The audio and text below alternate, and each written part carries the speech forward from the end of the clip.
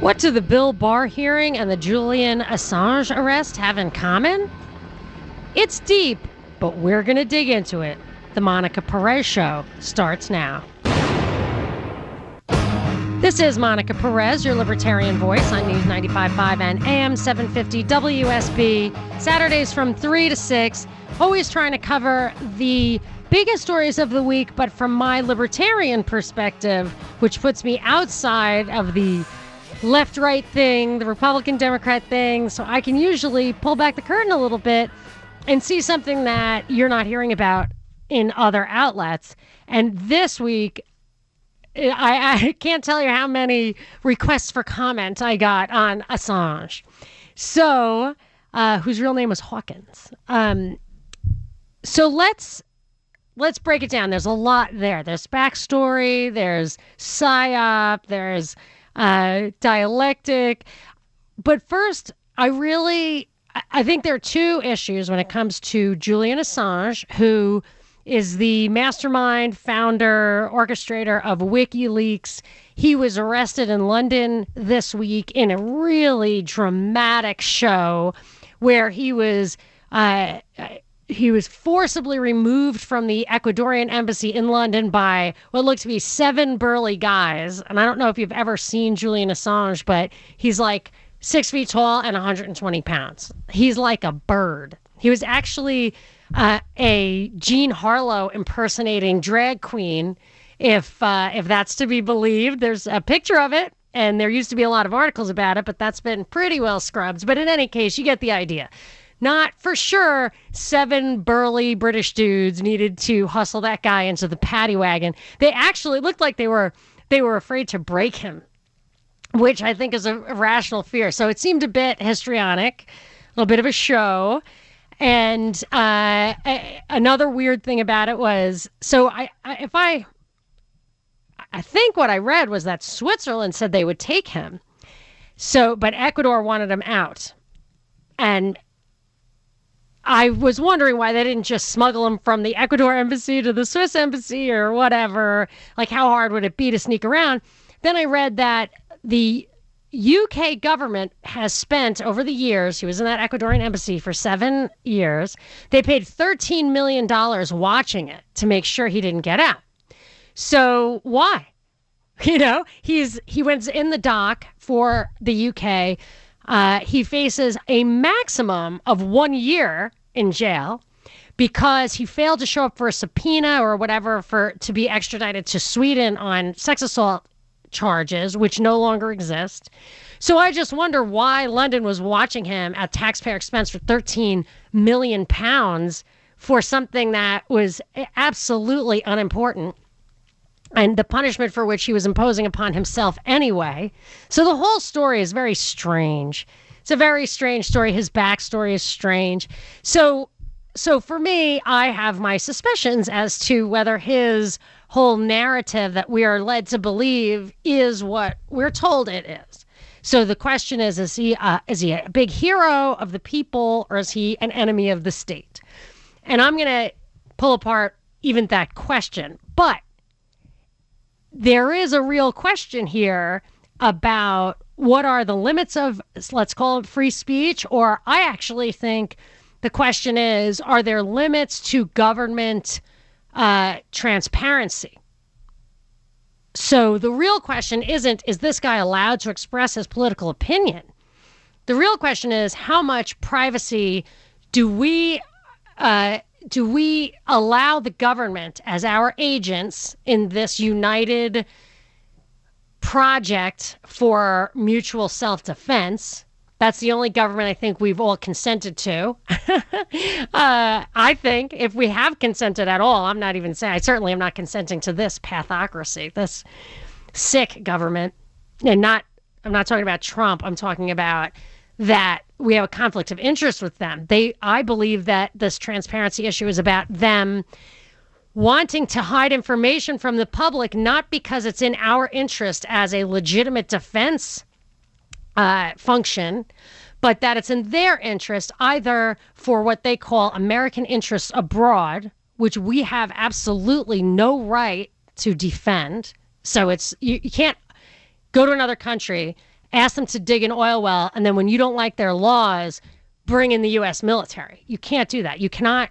We are not permitted to defend the rights of Americans in a sovereign country who should be obeying the sovereign laws any more than we expect people to come to this country and abide by their home country's laws. So they're either trying to protect the military-industrial complex roving around the world, or they're trying to protect their own position here. So if you read the report from Iron Mountain, which I've referred to many times, they talk about the importance of keeping the structure intact to keep the hierarchy intact, to protect their own interests. It's very clear it's an us versus them thing, and it seems to me the transparency question is about protecting them from us, not protecting us all from some outside them. So is Assange, is the real question freedom of speech, or is the real question government transparency? And this is one of the places where I think Bill Barr's hearing folds into this bigger picture. He spent a lot of time in that hearing. We're going to play clips about it. And then it was rebutted by other people, Brennan, maybe Clapper, or kind of pre-butted by Clapper, Comey, whatever, that these guys are kind of infighting in this fight to the death of instilling and ensuring integrity in law enforcement. They take different positions, but they can't say enough about the FBI and its true purpose. And there are a lot of rules, and it would be shocking if any of those rules have been broken. So let's just, it's investigations everywhere all the time, because dagnabbit, these are institutions that are absolutely should be above suspicion. And they should be above suspicion, but they're not. And it's, I can prove to you that they're in the habit of recording everything all the time. I've got a couple of clips that'll show you that. So even the Assange thing, even the Assange story of all the rules that are followed, the Ecuadorian embassy giving him asylum and the extradition and this and that, it's all by the book. It's all by the book. And that in itself, it makes it look like the rule of law is sacrosanct. But that in itself, to me, is a tell, because the real guys who are out there causing trouble in the way of hacking or using the dark web or whatever, they don't make the news every day. They aren't falling on their swords. They aren't heroes. They aren't getting the PR. I mean, I'll rattle off a few names, and you probably haven't heard of any of them. You probably heard of the first one, Aaron Schwartz. He hacked into, I believe, MIT and revealed some documents, and then killed himself. That's the story. Maybe driven to suicide, maybe suicided. Another guy, similar story, Jonathan James. He hacked into the Pentagon, and he was either driven to suicide or committed suicide or was suicided or whatever.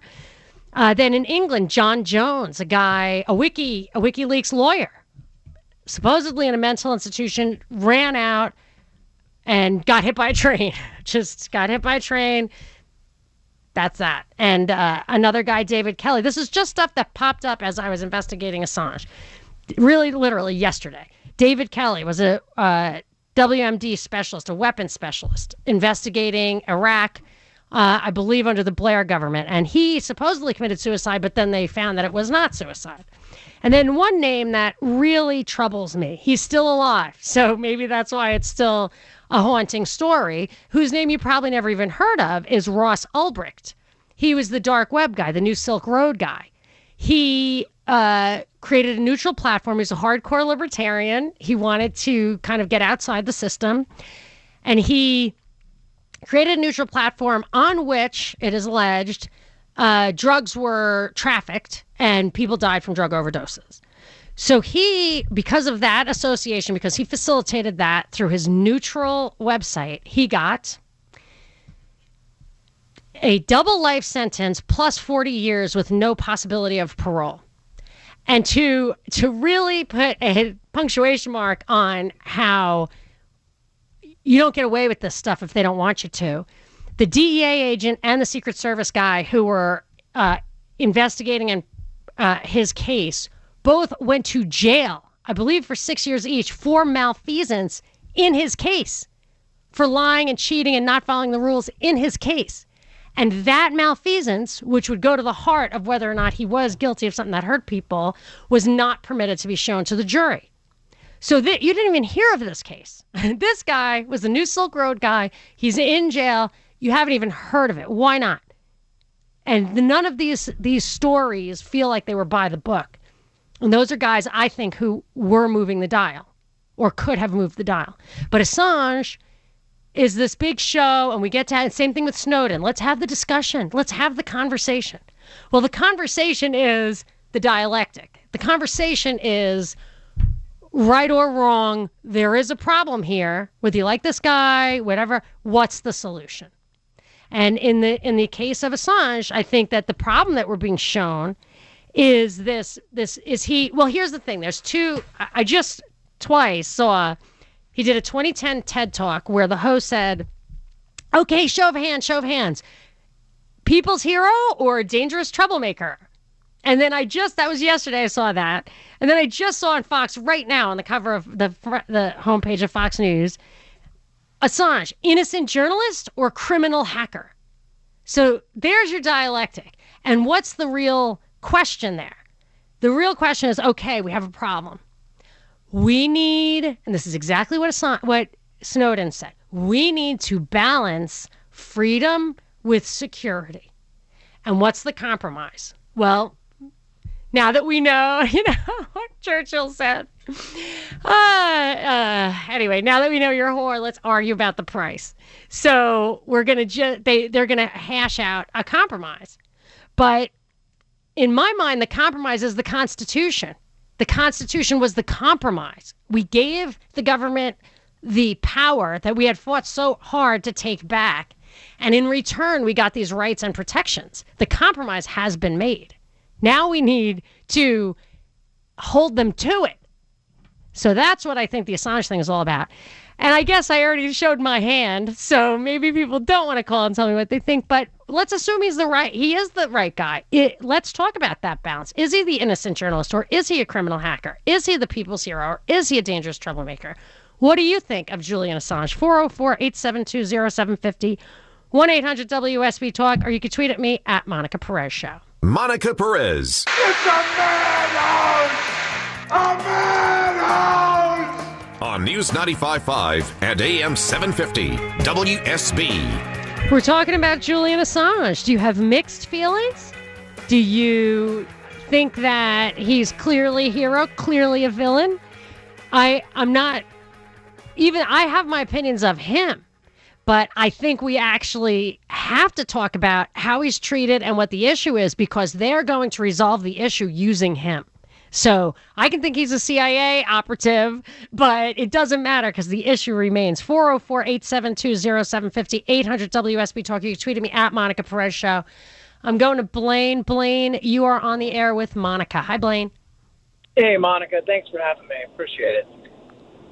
Hey, I'd just like to give my 2 cents on Julian Assange. I think it's a really interesting topic, really. I mean, I definitely believe that the line needs to be drawn somewhere between hacking, but also you kind of have to tip your cap at what he's been able to expose. He's not giving away, military secrets. He is exposing, massive government corruption in my eyes. People that, the people have entrusted massive trust into these people, and like John Podesta and Hillary Clinton. And I'm a follower. I don't know if you are, or even if you've heard of QAnon, but I believe QAnon and Julian Assange are connected in some way, and I believe this is really just the tip of the iceberg. If Julian Assange is really allowed to get out what I believe that he has the ability and what he really knows, and I think there's a reason why the UK has spent £13 million in surveilling, making sure he hasn't escaped, and there's a reason why the internet was shut down at one point at the Ecuadorian embassy to make sure his word didn't get out. I believe that there's very important information that he needs to get out on behalf of the American people, and if the governments and the world powers around the world are going to vilify him for that through the news media and propaganda machine, then fine, so be it. But I believe that there's important information that the people need to hear that he knows about. I would love if that were true, Blaine. I'm not saying that it isn't. I don't have that much hope, but I would. If that were true, that would give me a lot of hope, even if he is brought down, that the individual actor, the hero, the Batman, can really make a difference. Let's address that a little bit more after the break, and I want to get to some more calls. 800 WSB Talk. This is Monica Perez. Monica Perez on News 95.5 and AM 750 WSB.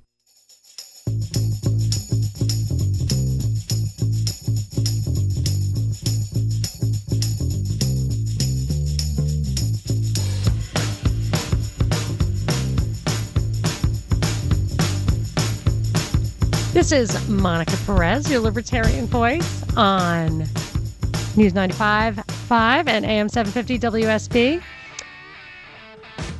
We were talking about Julian Assange. Binkley and I have been discussing, we have a podcast called The Propaganda Report, which you can find at thepropreport.com or on iTunes. But we were just discussing during the break, so I was a little distracted, that there was something we talked about in the podcast just this week that is absolutely spot on, in my opinion, for the function that I think Julian Assange does serve. But I want to explain to you first a little bit what I'm talking about. I think, hold on. So Binkley's my producer here. Hi, Binkley. How you doing? I'm great. How are you? Great. Sorry, I was distracted. People don't realize once we had like a hot mic on the break, and people are like, wow, you just keep talking about what you were talking about. Like, yes, that is true. But we get caught up, so I don't always hear. So one of the things we were looking at here at the break is the CIA document. What was the CIA document? What's the name of it? The name of it is a research paper called The Deception Maxims, Fact and Folklore. It was published in 1980 by the CIA, by their deception research team. Okay. So this is the thing. Like, the CIA sounds like the Central Intelligence Agency, but I think their primary job is to run operations of deception. It's not intelligence, like intelligence gathering, as much as it's disseminating these ideas. So one time I read on the air, like, a many page slideshow of this mimetic warfare where they use memes to, one of the things they did, which horrified me, was enhance dysfunctional subcultures.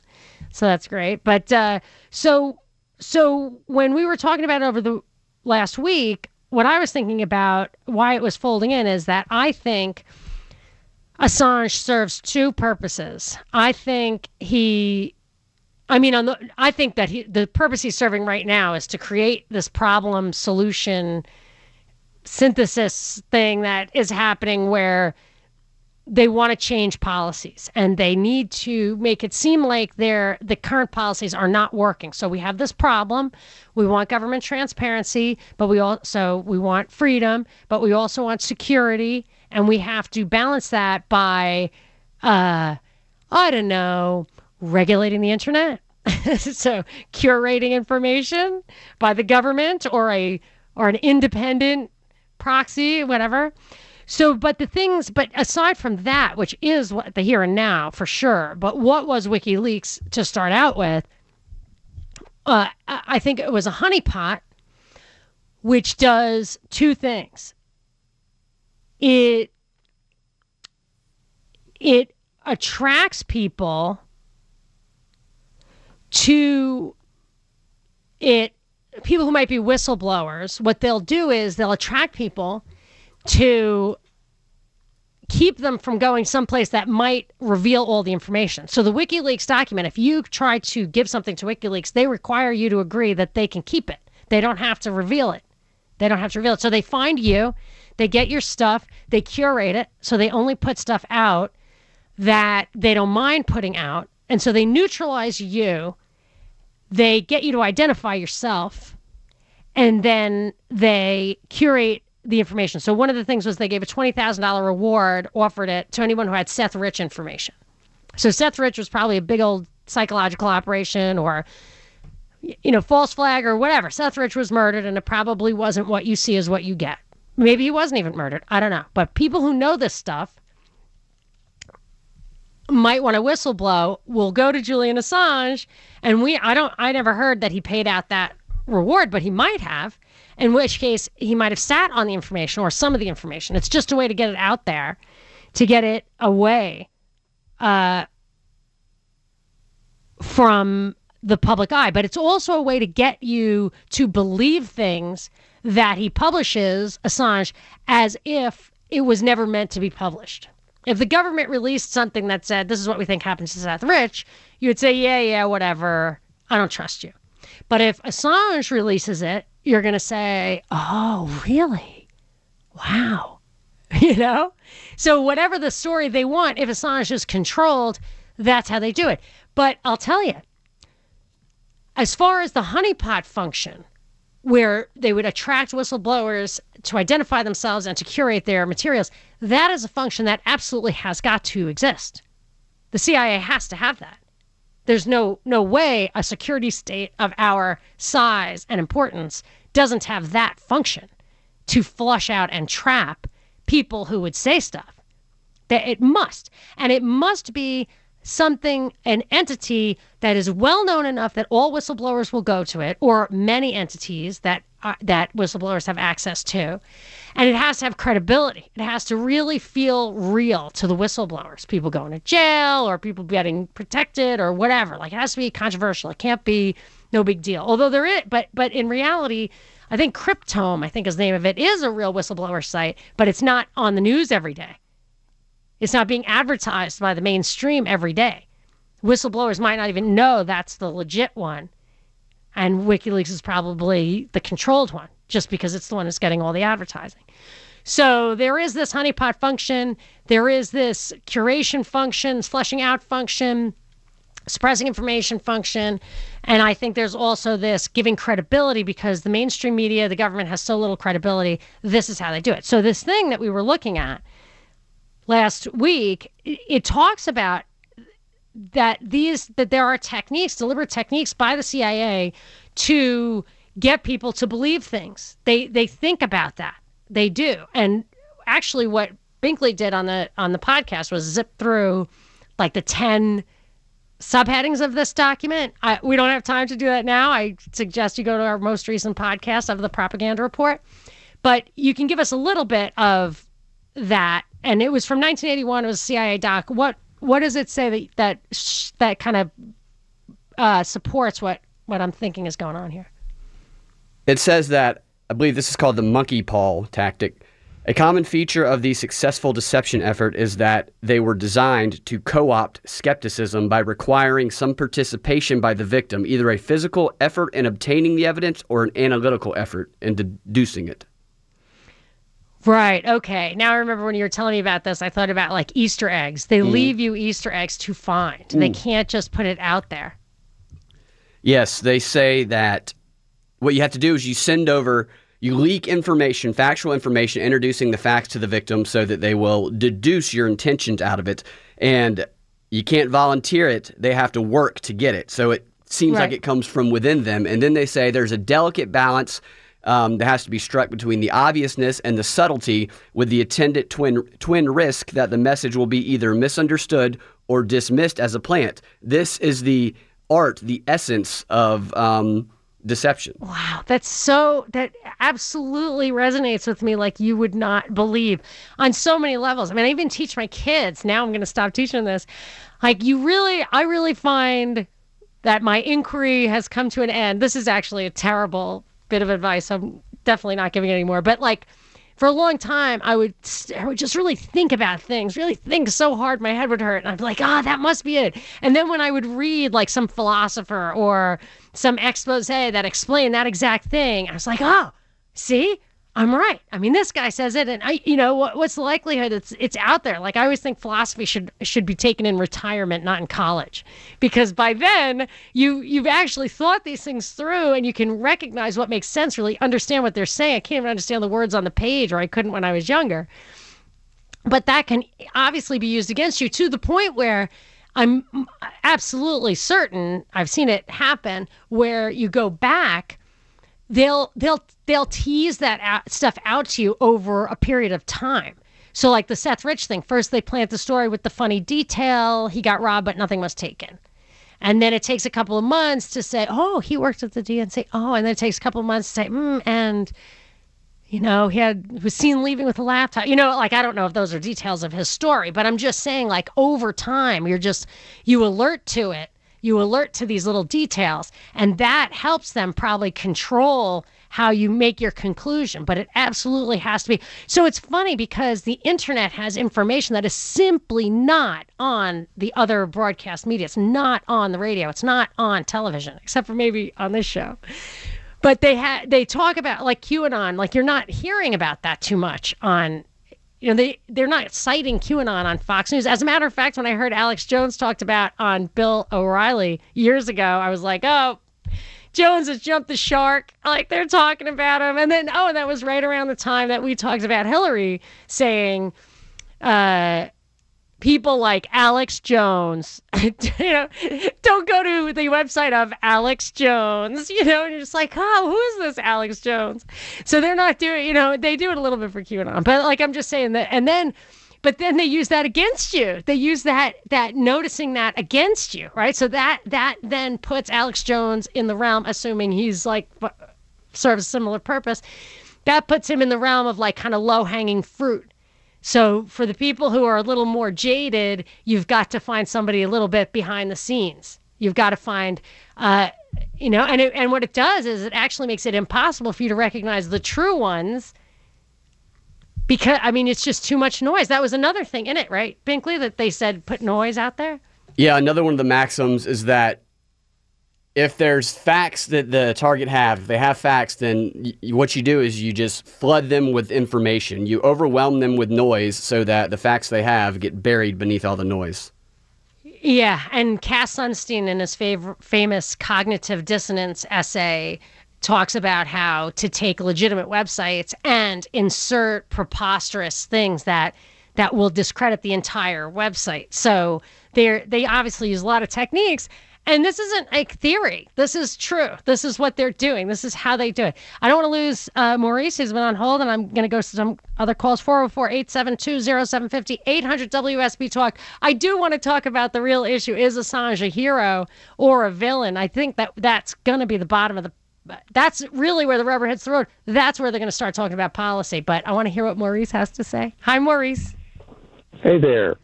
I was going to put in another thought here. If there really is a war against the deep state, maybe there's a division of our different surveillance groups. And to follow up with that thought, it's my understanding that General Rogers went to Trump and informed him that he was being spied on. General Rogers being the head of the NSA. Is that the admiral? Isn't the head of the NSA an admiral? Yeah, it's Admiral Rogers. Right. That's right. But at any rate, the point being is that Snowden is a CIA asset and has been all along, and was released material to basically destroy the surveillance system of the NSA. So it's a war between the two groups. Hold on. Yeah. I'm going to have you hold through the break, Maurice, because I want to understand what you just said. Can you remember it and tell me again after I come back? Sure. All right. Sure. 800 WSB Talk. You can tweet at me at Monica Perez Show. I am interested in this 3D chess idea that there are competing factions. So I do see conspiracies behind every bush, but it doesn't mean there is only one conspiracy. could be more than one. Anyway, I want to hear what Maurice has to say right after the break. This is Monica Perez. Monica Perez. I'm not interested in fantasies. I'm interested in reality. On News 95.5 and AM 750, WSB. We are back talking about, I started out by talking about Julian Assange, but I'm absolutely dovetailing that with the Bill Barr hearings this week. We're going to get to that in the next hour. I also, at the top of the hour, I want to talk to Bobby. He asked the question, has anyone been killed as a result of Assange's leaks? I want to go back and forth about the importance of that question, but I want to do it in the long segment. Right now, I want to finish up with Maurice, who's been on who was on before the break. Maurice, can you give me that again in a nutshell, what you were saying about Admiral Rogers? Yeah. Well, as I was saying, he is reported to have been the one that clued Trump in Trump Tower that he was being spied on there, being the head of NSA. Point being, why I've prefaced it that way is that from what I'm hearing, there's a war between the two surveillance systems, and that Snowden was put out there. He's the CIA asset, and he was used by the CIA basically to destroy certain software aspects of the NSA system. The CIA doesn't have legal rights to surveil the U.S., but I gather that the NSA does. And they don't have a blank check.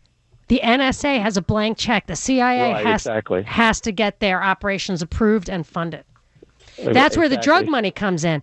And that's why I thought that the CIA was going to be under fire or was going to be weakened when marijuana started to be legal, because I believe marijuana is 70% of the drug trade by dollar before it started going legal. And I thought they must have some other way to pay for this now, or they're being phased out in competition with the CIA. That could very well be true.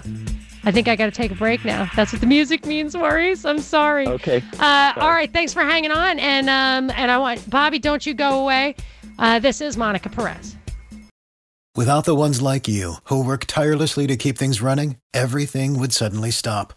Hospitals, factories, schools, and power plants, they all depend on you. No matter the weather, emergency, or time of day, you're the ones who get it done. At Grainger, we're here for you with professional-grade industrial supplies. Count on real-time product availability and fast delivery. Call, click Grainger.com, or just stop by. Grainger, for the ones who get it done.